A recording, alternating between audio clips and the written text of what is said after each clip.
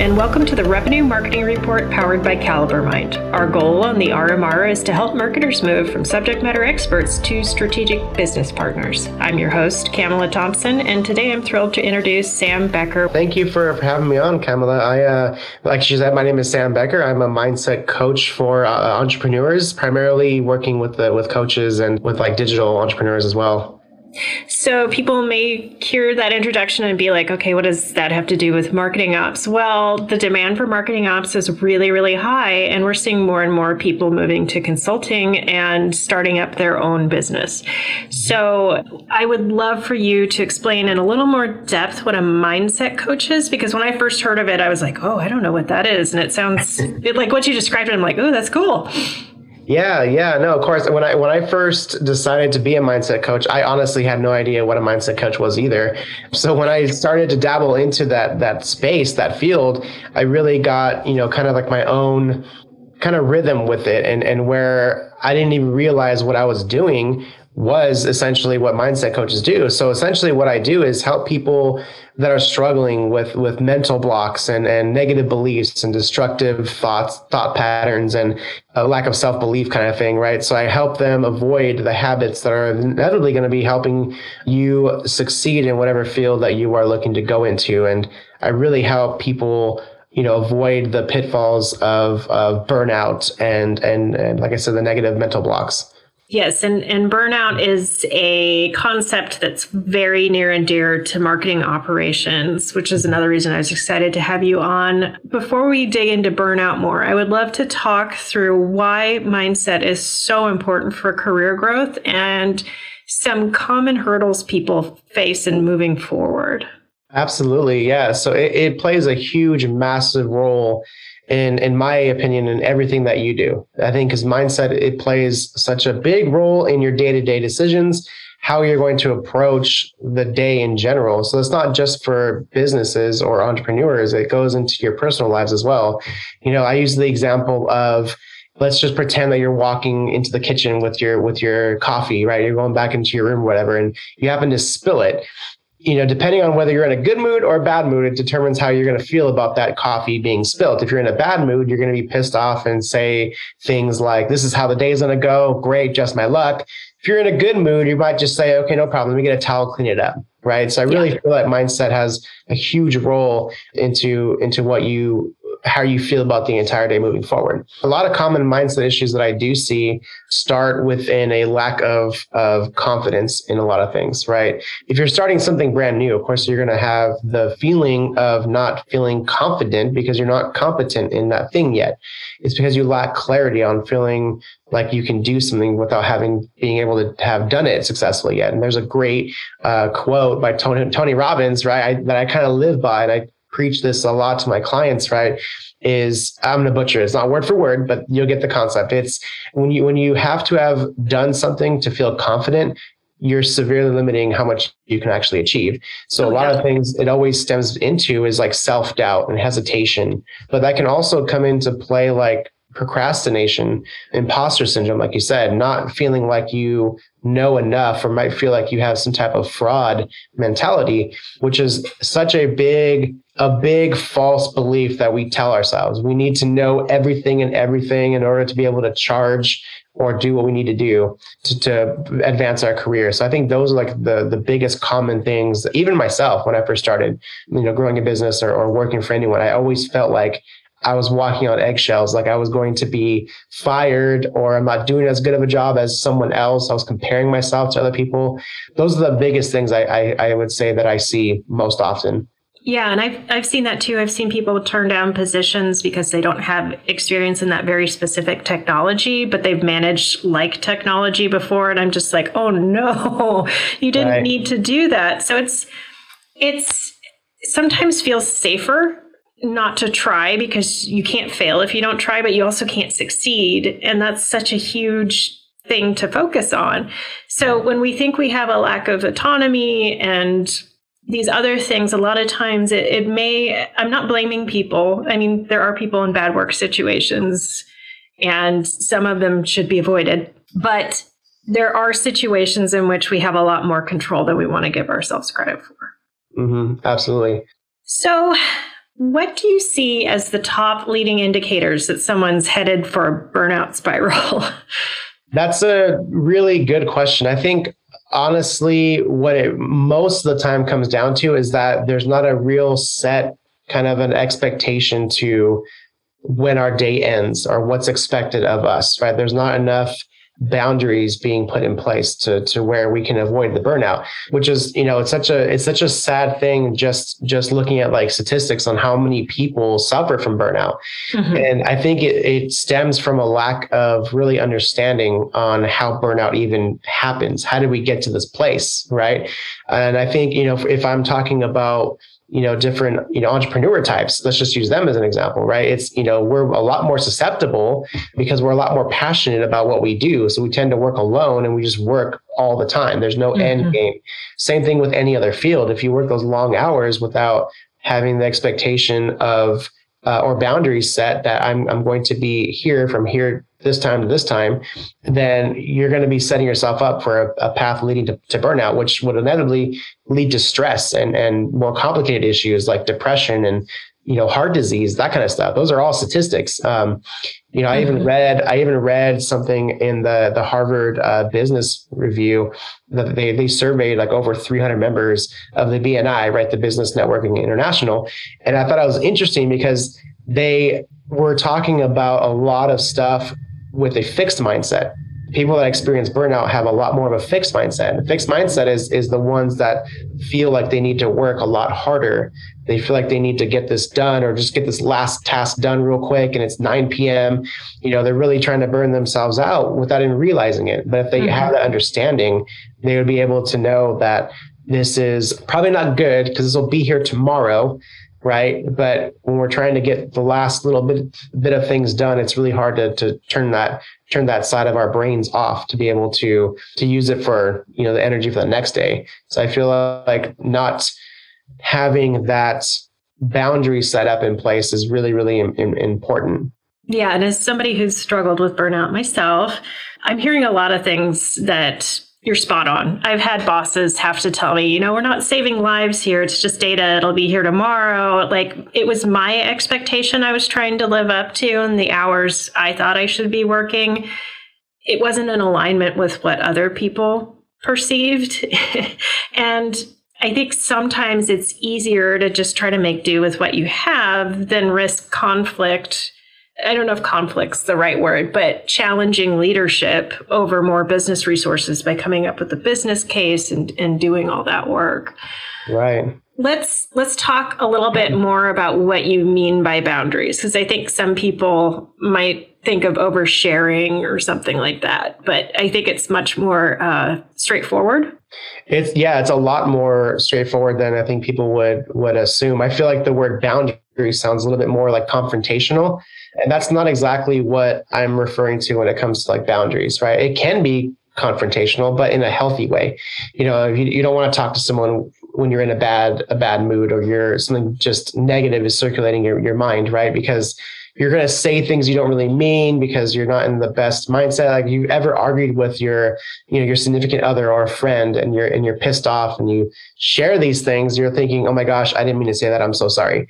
Right. Same thing. You're going to need to protect yourself and not burn any bridges here. So what you can do obviously is set those boundaries with your superiors and let them know how you're doing, how you're feeling. If you're feeling exhausted, they're not going to want you to stick it out and work, another 12 hours or whatever, right? To just get the job done. Like you said, we're not saving lives here, even though it feels like we are because we put that on ourselves. But I think what setting boundaries can look like for a lot of healthier ways, it can be as simple as, time blocking, certain tasks. So you're not doing, 4 hours straight of something, but these next 2 hours are dedicated to this task or the other task, right? Having a good, healthy time management skills are really, really important. I think that goes hand in hand with protecting like your calendar.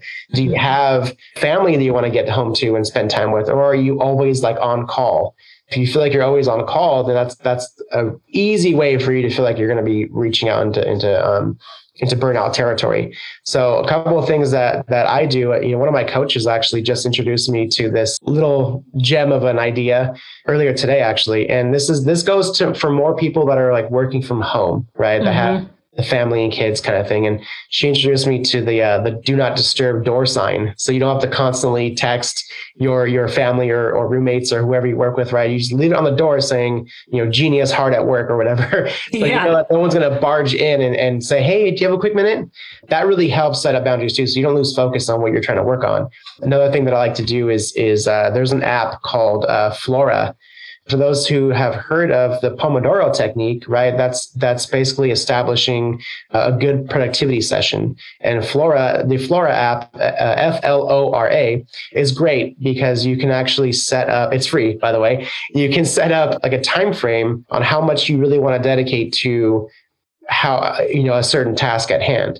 So setting like a mental boundary for yourself, saying, okay, good, I have 15 minutes to get this and focus on only this, which is essentially what the Pomodoro technique teaches, right? It really helps you increase your productivity without feeling like you can just kind of wing the rest of your day by doing emails and checking your texts and then checking the data and then doing other tasks, multitasking.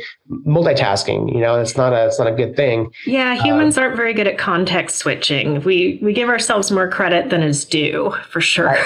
I agree. Yeah, we try to multitask, and we sometimes we can get away with it, but when it comes to actually protecting like your calendar and getting as much done so you're not working into the wee hours of the night, this app is great because it really helps me when I know, especially when it's something I don't really want to do. I don't really have the most excitement towards, but I know it needs to get done. I'll just set, a Flora app timer for 25, 30 minutes and just sit down and focus on only that. And it really helps me with my productivity. But I think the biggest thing with boundaries that it always comes down to, I saved it for last because this is the one that I hold dear to my heart, is again, going back to the set your proper expectations and have a strong communication habit. When you have a strong communication habit, everything else just seems to fall in line. That goes with relationships, that goes with business relationships, that goes with anything. Having that strong communication is just going to help you really not be misunderstood on both ends. Yeah. And I think it's interesting. I've had to remind myself to look at others as coming from just assume they're coming from a positive space and not assuming that they understood what I said and are just doing the complete opposite. Right. So when communicating, anybody who's worked in systems and analytics knows that the person can be nodding and giving you all the signals that they understand what you're talking about. And then when you ask them to repeat it back, it's completely off base, like different planet. And we all have different communication styles. Mm-hmm. So can you give me some examples of how to effectively set better boundaries through communication? Sure, absolutely. I think if you break down, communication, exactly what you said was a perfect example. Like, what is communication? If I said, Kamala, I want you to repeat after me. And then I say purple grapes, and you say, that's perfect. Yes. You said yellow pineapple, right? It's like there's a miss there. Maybe I'm not describing the purple grape to you as well as I would hope. Obviously, it's a silly kind of analogy there, but it kind of goes in hand with, especially, especially when you're trying to lead a team or just relay a certain thing. Like if you're trying to outsource something, or if you're just trying to talk to a coworker about something you're struggling with, right? When you make it as clear as possible that there's no room for misinterpretation, things go a lot more smoothly. If you are just kind of half-assing, an email to someone that is very ambiguous, then it could be left up to different interpretations. It's really hard to really nail down the back and forth in a very short amount of time frame, which inevitably just takes longer if you don't just sit down for another 30 seconds and revisit what you're trying to say. So what I like to do is just make sure that it makes sense. So if I'm explaining something, I always pause and say, does that make sense? And if I see the look of confusion on someone's face, or if they just tell me that something is like, okay, I don't really understand this, no problem. Let me reiterate this in different ways so it makes sense to you. Taking that extra little bit of time really makes a huge difference. It doesn't seem like it does. It sounds like it's like more tedious and annoying to have to do that. But when you start practicing that, I guarantee people are going to respect you a lot more, because they're going to feel like not only are you taking care of them, but they feel heard, they feel listened. And there's a lot more respect, or unspoken respect, when you start to really take that time to make sure that the other person is understanding. That's how communication flows, when there's a constant loop of understanding. Have you been burned by attribution? Are you tired of fighting with salespeople over target accounts and lead scores? We've all been there, and that's because traditional marketing analytics tools bolt onto your CRM and calculate attribution and engagement scores on the data as it is. And let's face it, most of the time, your CRM data is far from perfect. CaliberMind is unique because it pulls data from all your sources, not just your CRM, into a data platform. CaliberMind unifies your information, which means you can attribute dollars to website activity, standard Salesforce campaign activity, and more, without wasting time in spreadsheets. Ditch the spreadsheets and check out a new way to analyze revenue data with CaliberMind at calibermind.com.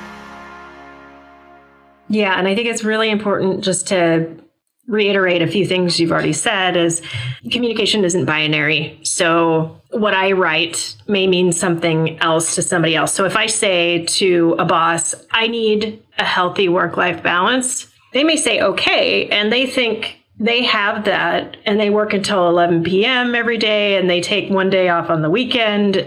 And that's not at all what it looks like for me. So it's very important to get really specific and say, I need to know that you'll trust me to get my work done and that I can step away during the day to take care of family or do whatever.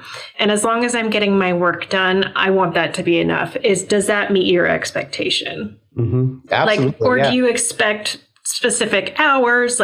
Have that conversation. And the earlier in your employment you can have that conversation, I've found the easier it is to set and reinforce boundaries. Because if you're trying to change the dynamic that's already in place, I feel anyway, it's much harder. Have you seen success with just really rigid communication and repetition there? Or do you agree that sometimes it can be a little harder? I definitely, I guess it just depends on everyone's definition of rigid communication kind of thing. So I do want to point out that you did mention the importance of being specific and being very clear in your communication. That is the key element to your communication. Are you crystal clear on what you're trying to say? If you say, I want a healthy living situation or a healthy work environment, of course, that's going to be a whole different thing. Healthy meaning always a glass of water on my desk, or does that mean I always have a plant on my desk, or whatever? That could look like 1,000 different things. What I like to do is be a little bit more direct. Obviously, keep the politeness in there, right? Don't lose your mannerisms. But when you are directing something let's just use that for example, I like to say something like, I would prefer to have a healthier work environment, such as : and then start listing out some things that you mean, so that there's no ambiguous factors there where your boss is not really thinking, okay, healthy, what does that mean? Do you want more sunshine in your desk? Do you want a fan? What does that mean? Yeah. But by being able to bullet point, I was taught, I think pretty early on, even when I worked for another employer, right, that you don't come to the boss unless you have with an issue. You don't go to the boss with an issue unless you have some type of an idea for a solution. That's how you really, Great advice. Good advice. Because in that way, you're just bringing them more stuff to pile on their desk, and they'll get to it when they get to it. It's not that important. But if you present them with something that it takes their mind off of that problem because you already did the work. Not only does it solve a problem with you, they're just granting you permission. That's great communication, right? Problem and solution. But it also shows your bosses that you are a problem solver, that you are good to work on your own. There's a lot of unspoken boundaries that are set there also. They can look at you and say, I trust this person because they've come to me with issues and they fixed it on their own. I mean, I'm not saying to go to your boss and bother them with every little problem, like the trash can hasn't been updated in a week. I'm talking about real life issues or real business issues or whatever. But that's been a really big, helpful factor for me too, is showcasing strong communication in a problem-solving environment also. And then also, I just want to kind of point out that so much of communication is nonverbal. So true. Very true. As a writer, I hate to say this, but you're more apt to be in an argument over email or text than you are face-to-face. And part of that is just de-anonymizing the transaction. So you're following more social guidelines while you're interacting. We see this on social media all the time where people blast each other and say things they never say to each other in person. But the other big part of that is being able to use hand motions, emphasize, so the person can actually see what is the most important to you and has a better chance to communicate to you in some way that they don't understand what you're saying. Like you mentioned, the look of confusion. Right. Yeah. And I think that's really key, which is makes the world we live in right now even harder, because we live in such a sensitive society, like you said, with like Instagram and Facebook texts and all that stuff. It's really easy to misinterpret a lot of things. But I think on a lot of levels, God did bless us with emojis.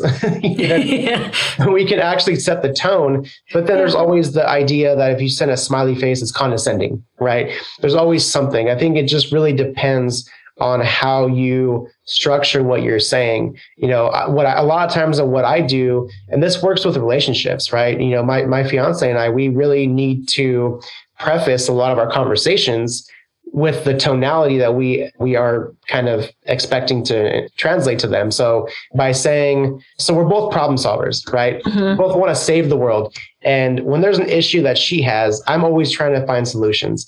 And there's not always what they want. Yeah. It's not. They just want to be heard. They want to vent. They want to complain. And I get that. And it's not like me to say, okay, great. Yeah, that is really hard, honey. I'm sorry to hear that. Sucks. But when you are trying to preface the conversation, it really helps by saying stuff like, I don't really want advice right now. Yep. I just want to complain. I just need somebody to hear me out right now.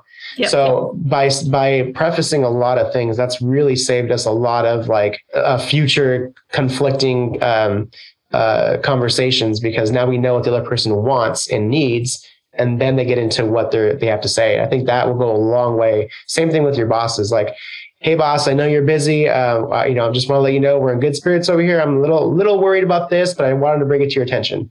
As opposed to, we got a big problem, mayday, kind of thing. SOS. A lot of translation is hard when you can't see them face to face. So I agree with that. Yeah, I was surprised to hear about the smile being condescending, but then I have a bunch of family in the South. And when you have somebody who's saying something very sweetly, but it's a huge insult, like, bless your heart, we always call those chocolate covered spiders. And I'm like, got it. Yeah, no, yeah. I hear that. Those chocolate covered spiders. Yeah. Cause have you ever seen someone, I have a lot of joking friends, right? So that's kind of where I got that from. But I know the rest of the social media platforms can probably relate to this too. And we won't go into too much social media talk, but right.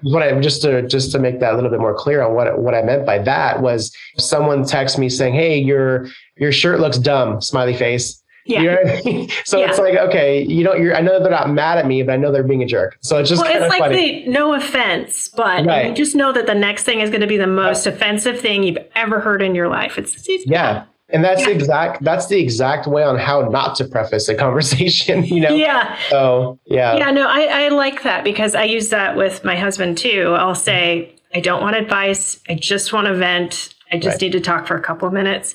And then I do this with bosses too, where I'd be working on a SQL problem and they didn't know SQL. And I'm like, I know you're not going to get this. I just need you to nod as I talk, because I'm a verbal processor and I need to do this in order to solve the problem. And they're like, okay. And then when I walk away, they're like, oh my God.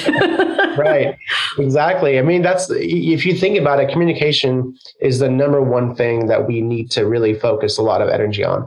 That goes with anything, with dogs and humans and foreign languages and English. Like it's all a matter of how you communicate. Sign language, you can't hear, but you can sign, right? And for the deaf, there's the oh my gosh, what is it called? The ASL.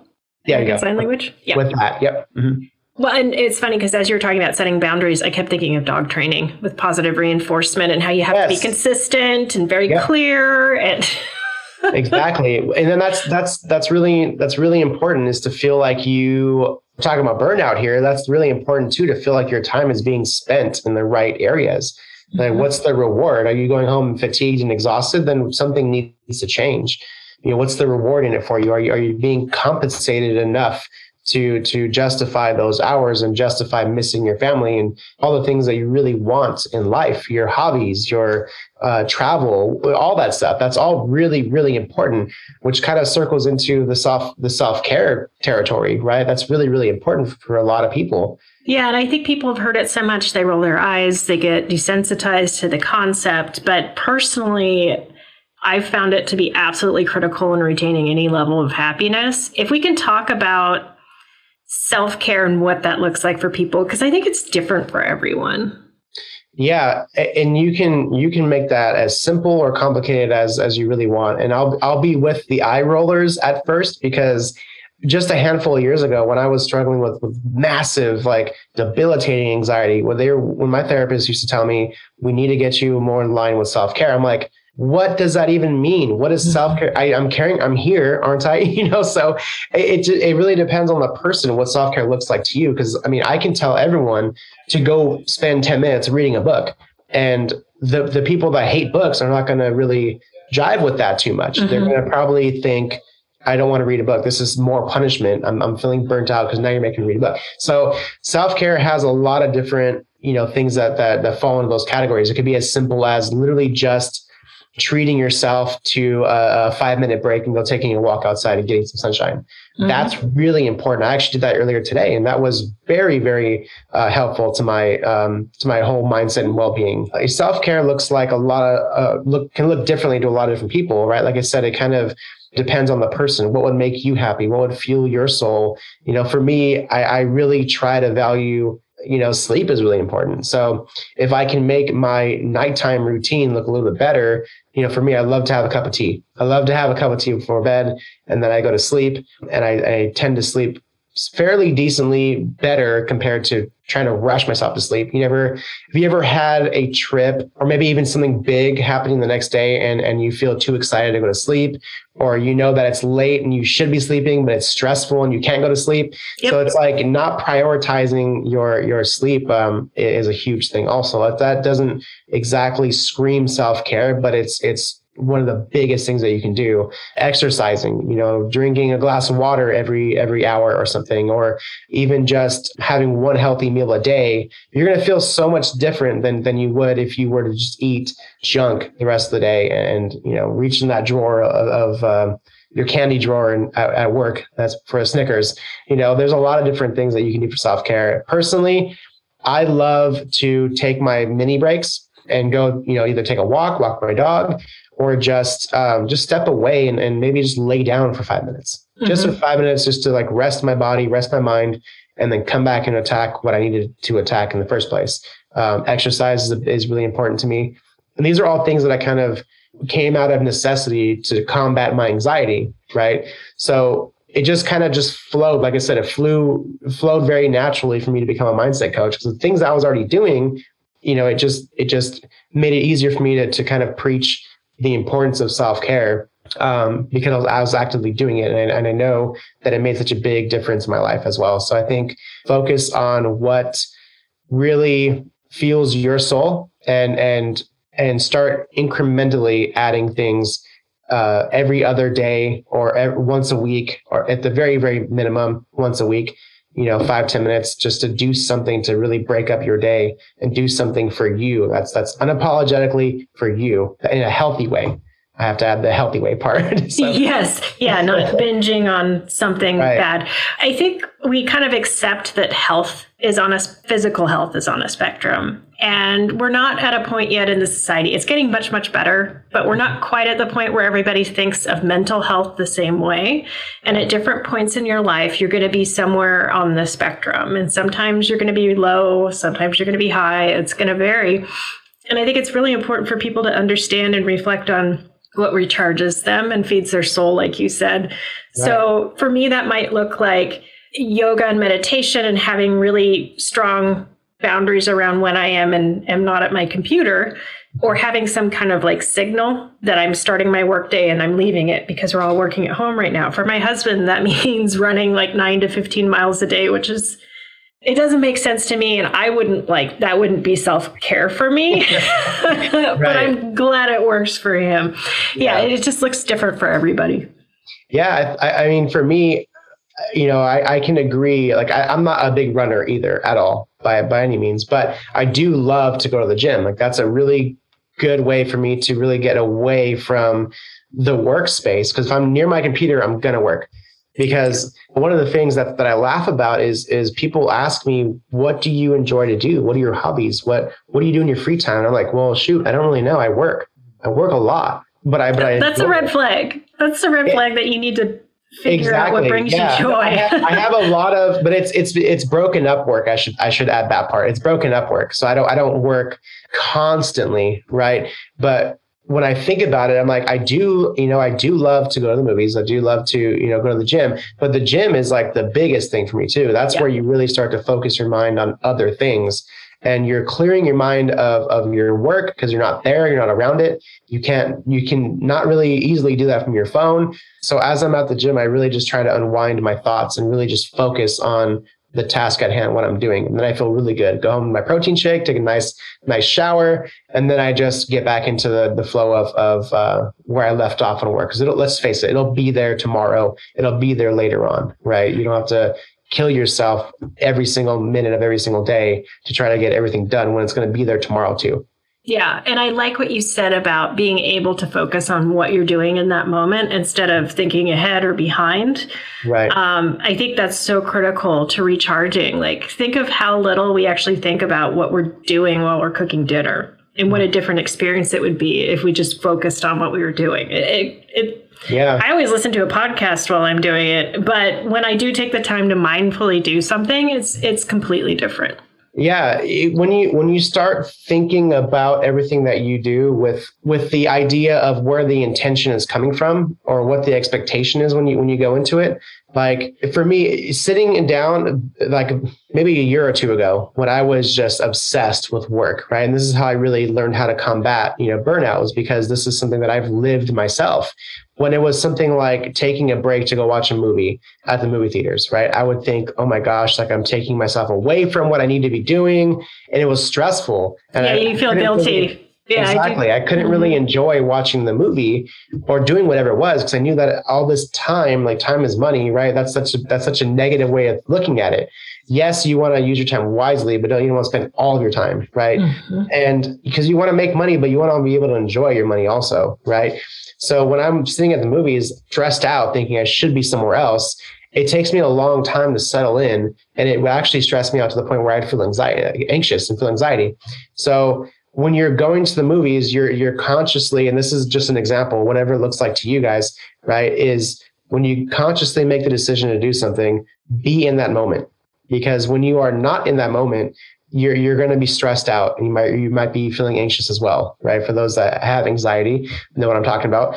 So it just really makes a huge difference to have a different mindset of the things that you're doing when you're doing them. Yeah, I'm just struck that this is really living your values and prioritizing yourself in a way that's healthier. Yeah, absolutely. Absolutely. We got to take care of ourselves because no one else is going to, right? Yes. Self-advocacy is important. And I think that's been the theme throughout this, really, been setting boundaries and kind of speaking up for yourself. And you don't have to do it in an unkind way. In fact, you probably shouldn't because you're going to go in the opposite direction you want to go. But right. Exactly. Yeah, probably so. Yeah. Yeah. Totally. Sam, thank you so much. Where can people find you online? You can check me out on the social platforms. If you go to facebook.com/Sam P. Becker, you'll find me, or just search Sam Becker, you'll find me there. But Instagram is IM_Sam Becker, and I'll be there so you guys can check out the content and latest news and updates there. So Camilla, thank you so much for having me on. This was my favorite topic to talk about, so I'm happy that you wanted me to be a part of this with you. It's an honor. Thank you. It was a pleasure. And for those of you looking for more great content like this, check out calibermind.com.